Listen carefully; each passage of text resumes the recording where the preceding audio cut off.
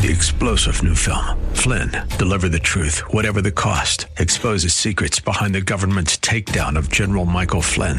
Flynn knew what the intel world had been up to. He ordered the first audit of the use of contractors. This set off alarm bells. He told the truth. He was the most dangerous person for Donald Trump to hire. They had to get rid of Flynn. Flynn, deliver the truth, whatever the cost. Available now. Watch it today. Go to salemnow.com. salemnow.com. It's in Luke chapter 9 that we get this statement, the gates of hell shall not prevail. So what does that mean? Are there gates out there attacking us? Find out what this passage means next on this edition of Abounding Grace with Pastor Gary Wagner.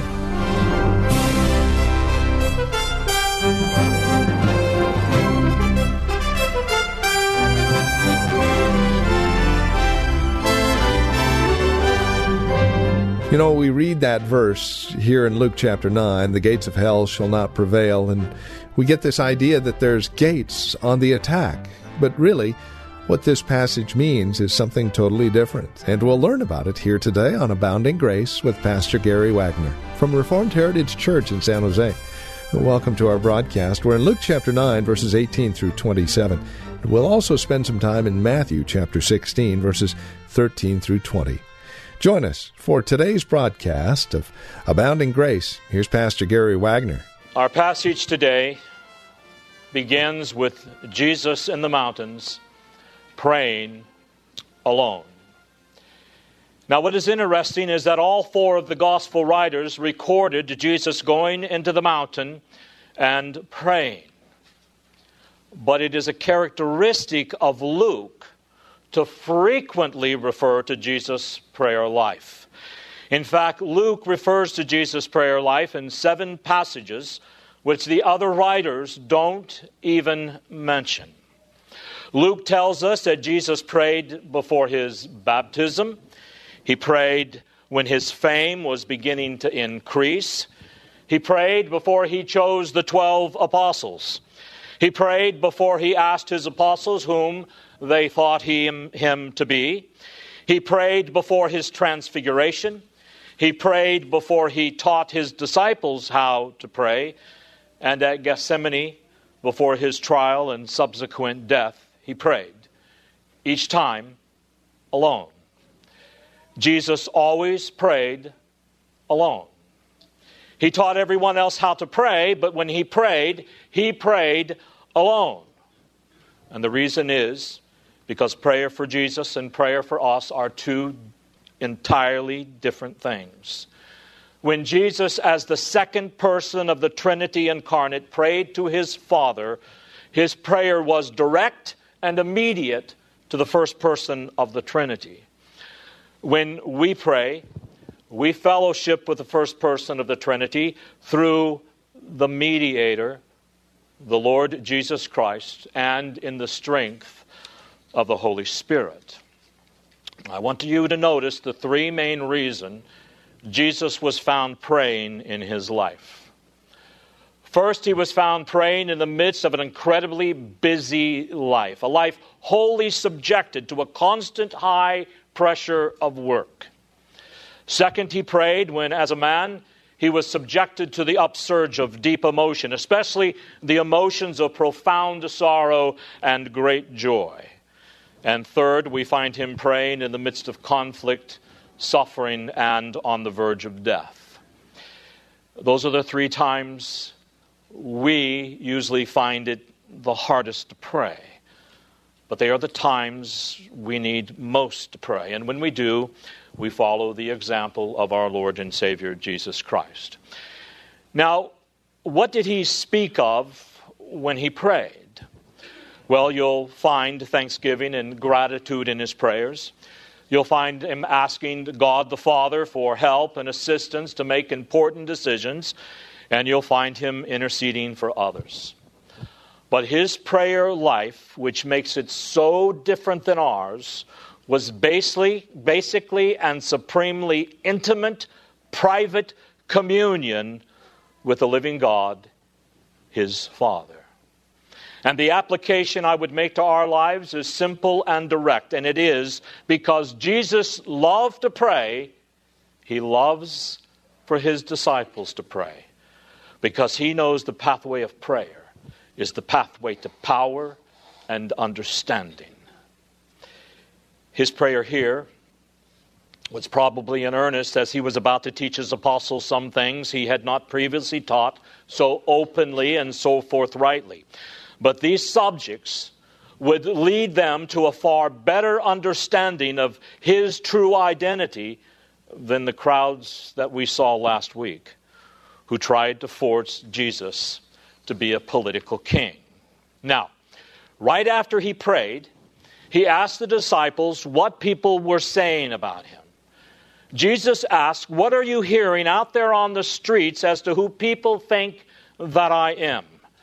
Now, he wasn't asking this out of ignorance or curiosity, as if he didn't already know the answer. Luke has reminded us time and again in the previous 8 chapters that Jesus knows what is going on in the hearts and the minds of people, and he can perceive what they're thinking even before they speak. But he was using this question and answer tactic to teach his disciples who he really is, and to show the contrast between the crowds who knew him superficially and those who knew him more deeply.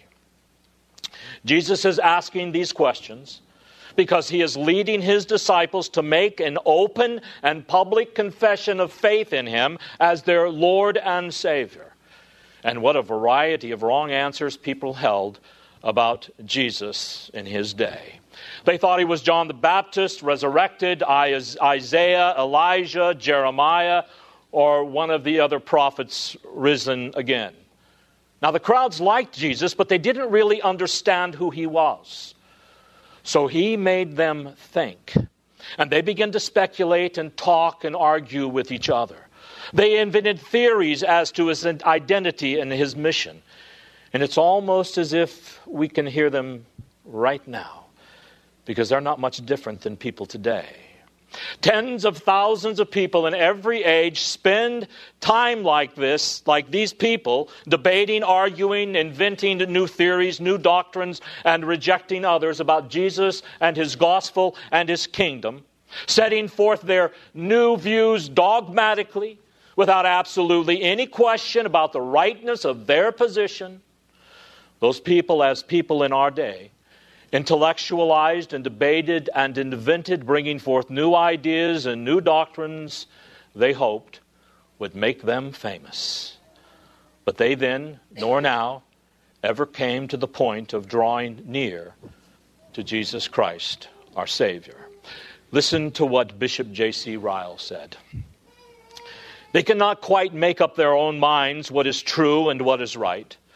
Year rolls on after year and finds them in the same state, talking, criticizing, and fault-finding, speculating, but never getting any further. Hovering like a moth over the Christian faith, but never settling down like the bee to feed on its treasures. They never boldly lay hold of Christ. They never set themselves heartily to the great business of serving God. They never take up the cross and become thorough Christians. And at last, after all their talking, they die in their sin, unprepared to meet God. Do not ever be content, beloved, with this kind of religion. It will not save us to talk and speculate and set forth opinions about the gospel. The Christianity that saves is a thing personally grasped, personally experienced, personally felt, and personally possessed. As in Jesus' day, so in our day. People can talk theology and argue theology brilliantly all day long, but never know Christ and never come to serve him, unquote. My friends, we must never be like that. The apostles were never like that. The apostles were certain of who Jesus is, even if they were confused about some of the details. After the poll, Jesus looks at the apostles and he asks, "Now who do you say that I am?" And Luke says that Peter answered with a simple confession, "You are the Christ of God." Matthew remembers him saying, "You are the Christ, the Son of the living God." And beloved, that is the heart of everything we believe as Christians. All of the rest of our theology is simply the expansion and the working out of the principles in that little statement, you are the Christ of God. Christ is the Greek word for the Hebrew Messiah. He was sent from God. He was the one the Old Testament prophesied and promised that the people looked for all the way back to Adam and Eve. And the word Christ means the appointed one sent by God. God has chosen and appointed this particular man to carry out the task of mediator between God and man. And the apostles understood. In the Old Testament, you had various people anointed with oil. Christ's with little c's. You have the prophets and priests and kings all anointed with oil, consecrating them to their particular task, symbolizing their empowerment by the Holy Spirit, and each of them pointed to the Lord Jesus Christ, who would be our prophet to scatter our darkness, our priest to take upon himself our guilt, and our king to bring ourselves under control with lives in conformity to his will. He is the Christ. Peter and the apostles understood that. They knew what they were saying, although later on we're going to see that their comments and actions showed that they had profound misunderstandings of what the word Christ really meant and what Jesus really came to earth to do. But Peter's confession of faith was entirely correct, although some of his conceptions about Jesus was wrong. So Jesus proceeds in this chapter to teach them patiently and to correct them. Look at verse 21.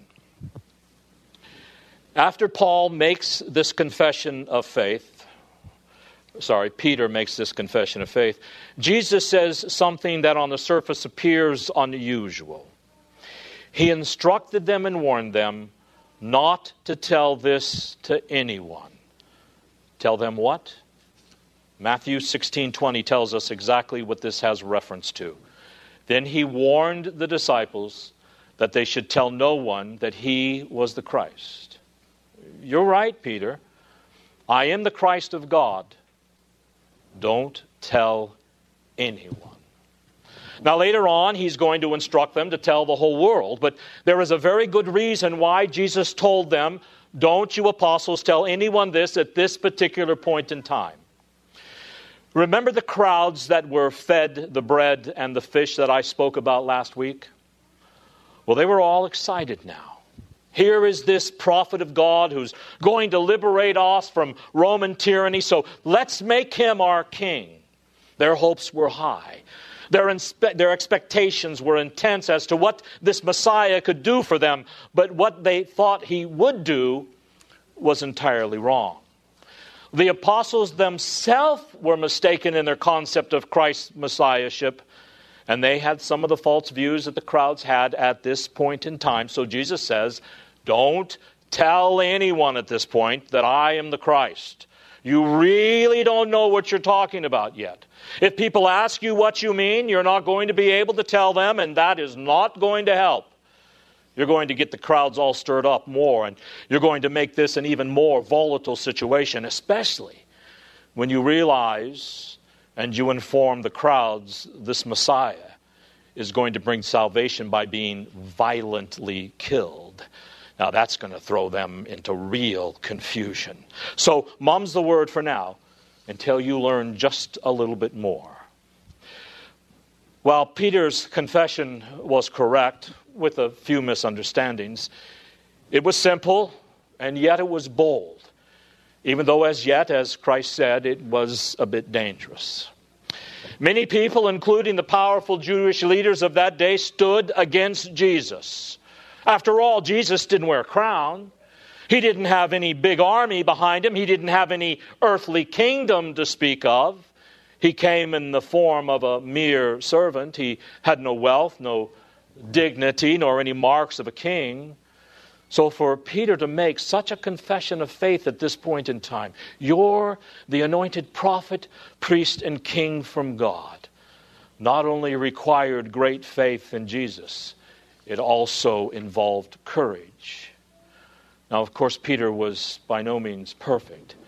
He was sometimes unstable and overly emotional and ignorant of all of the full meaning of the confession of faith. Yet you and I would do well to imitate the zeal and the courage and the boldness that Peter displayed that day. Don't underrate Peter because of his faults. With all of his faults, he was, as one commentator said, a true-hearted, fervent, single-minded servant of Christ. With all of his imperfections, Peter gave us a pattern that we should follow. Hear J.C. Ryle once again. Zeal, like Peter's, may have its ebbs and flows and sometimes lack steadiness of purpose. Zeal, like his, may be ill-directed at times and sometimes make sad mistakes. But zeal, like his, is not to be despised. It awakens the sleeping. It stirs the sluggish. It provokes others to action. Anything is better than sluggishness and lukewarmness in the church of Christ. Let me say that again. Anything is better than sluggishness and lukewarmness in the church of Christ. He goes on and says, happy would it have been for Christendom had there been more Christians like Peter. And then he adds Martin Luther, and fewer men like Erasmus. Now, if you want to know who Erasmus was, ask me today after service, but suffice it to say he was a profound early church liberal. Ryle says, we should pray frequently that God would raise up more Christians of the stamp of the Apostle Paul, erring and unstable and ignorant of his own heart as he sometimes proved. That blessed apostle was in some respects 1 in 10,000 men. He had faith and zeal and love for Christ's cause when almost all Israel was unbelieving and cold. We need more men of this sort. We need men who are not afraid to stand alone and to cleave to Christ when the many are against him. Such men like Peter may err sadly at times, but in the long run of life will do more good than any other. Knowledge, no doubt, is an excellent thing, but knowledge without zeal and warmth will never do much for the world, unquote. Now go back to Matthew 16 and look at Jesus' response to Peter's confession. In verses 17 through 19, he says this, blessed are you, Simon Bar-Jonah, because flesh and blood did not reveal this to you, but my Father who is in heaven. He says, Peter, do you know why you know the right answer when the crowds all got the answer wrong with answers like Jeremiah and John the Baptist and Isaiah and all the rest? It's not because you were smarter than they. It's because God opened your heart and enabled you to see things that others could not see. Verse 18 says, upon this rock I will build my church, and the gates of hell shall not overpower it. Verse 19, I will give you the keys of the kingdom of heaven, and whatever you shall bind on earth shall be bound in heaven, and whatever you shall loose on earth shall be loosed in heaven. Let us look now for the rest of our time today at that one sentence in verse 18, where Jesus said, immediately after Peter made his confession of faith, upon this rock I will build my church, and the gates of hell shall not overpower it. Now, the first thing I want us to ask and answer is this. Is Roman Catholicism correct in saying that this verse proves that Peter was the first pope? Now, I know none of you are Catholics here, but I want you to be able to witness to them. And I pray when you witness to Roman Catholics, you will know what to say concerning this issue, because they will bring this up.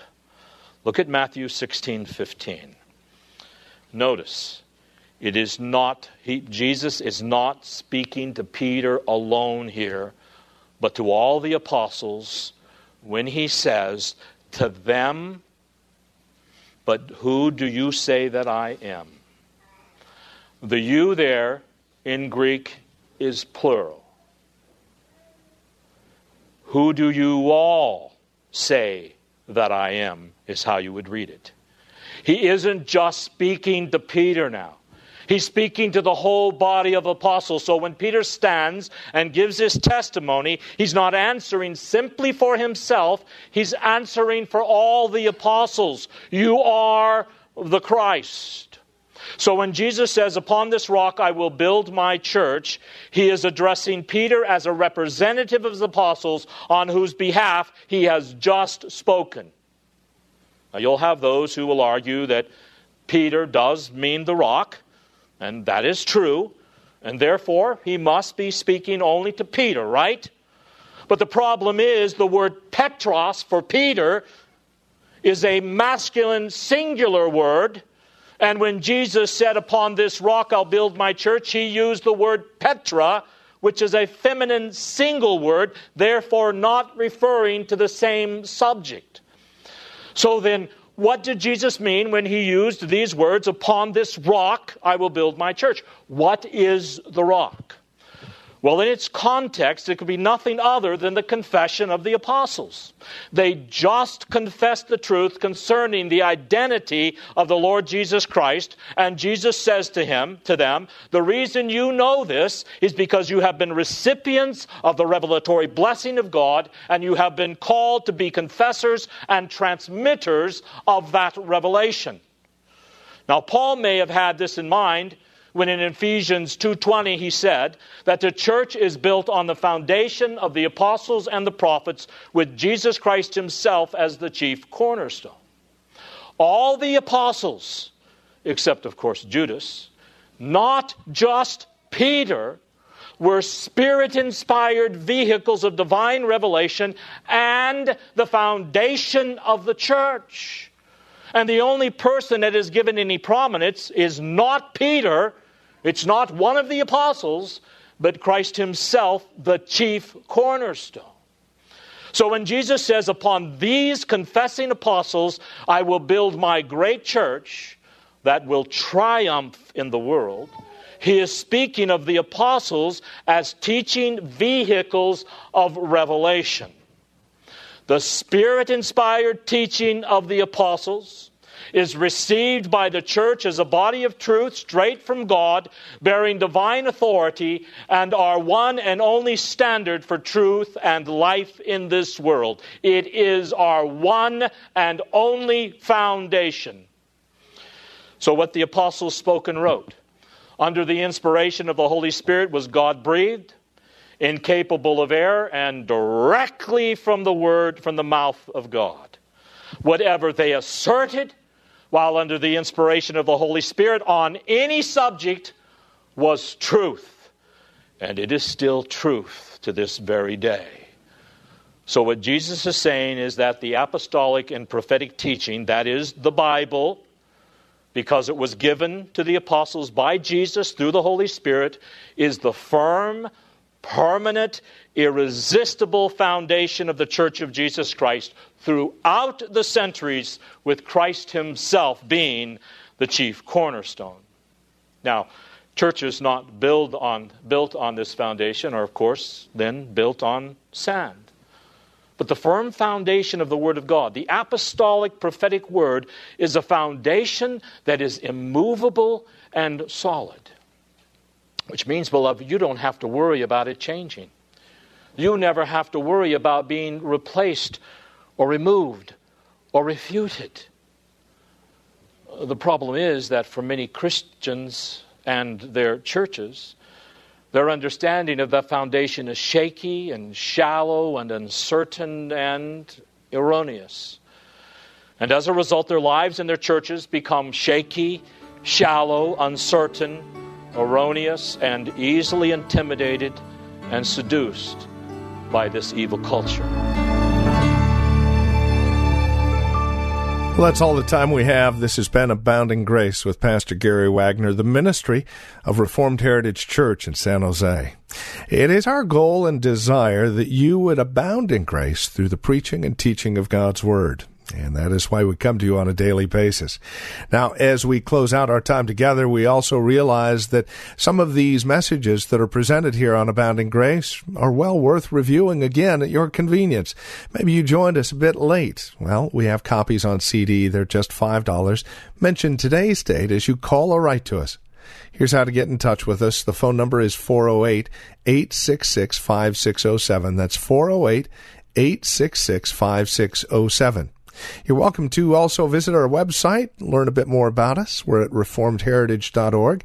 Again, reformedheritage.org. And then, of course, if you would love to partner with us, if you're feeling led of the Lord to become a financial partner with us as we continue this ministry here on this station, please write to us at PMB number 402.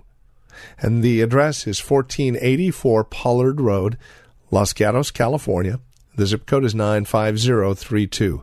Or, again, simply call us, 408-866-5607. That's 408-866-5607. You're also welcome to join us for worship. Sunday services here at Reformed Heritage Church are at 5055 Lone Hill Road in Los Gatos. We meet at the Lone Hill Church 2 in the afternoon. Directions can be found at reformedheritage.org or by, again, calling 408-866-5607. We thank you for joining us and trust we'll see you again next time we get together for another broadcast of Abounding Grace with Pastor Gary Wagner.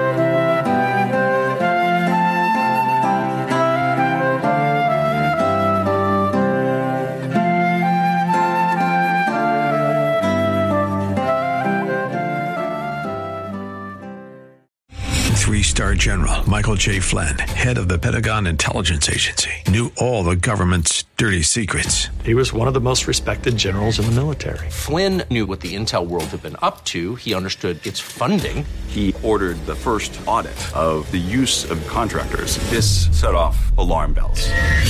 The explosive new documentary, Flynn, Deliver the Truth, Whatever the Cost, uncovers the facts behind this scandal. Flynn told the truth. He was the most dangerous person for Donald Trump to hire. I find out the worst enemy that I'm going to face in my life is right here in America. They took my assessment and they wanted me to change it. And I was like, I'm not changing it. They had to get rid of Flynn. With in-depth interviews, archival footage, and never-before-seen personal records of the man behind the headlines. I just felt like I was drowning. Flynn, Deliver the Truth, Whatever the Cost. Available now. Watch it today. Go to salemnow.com. salemnow.com.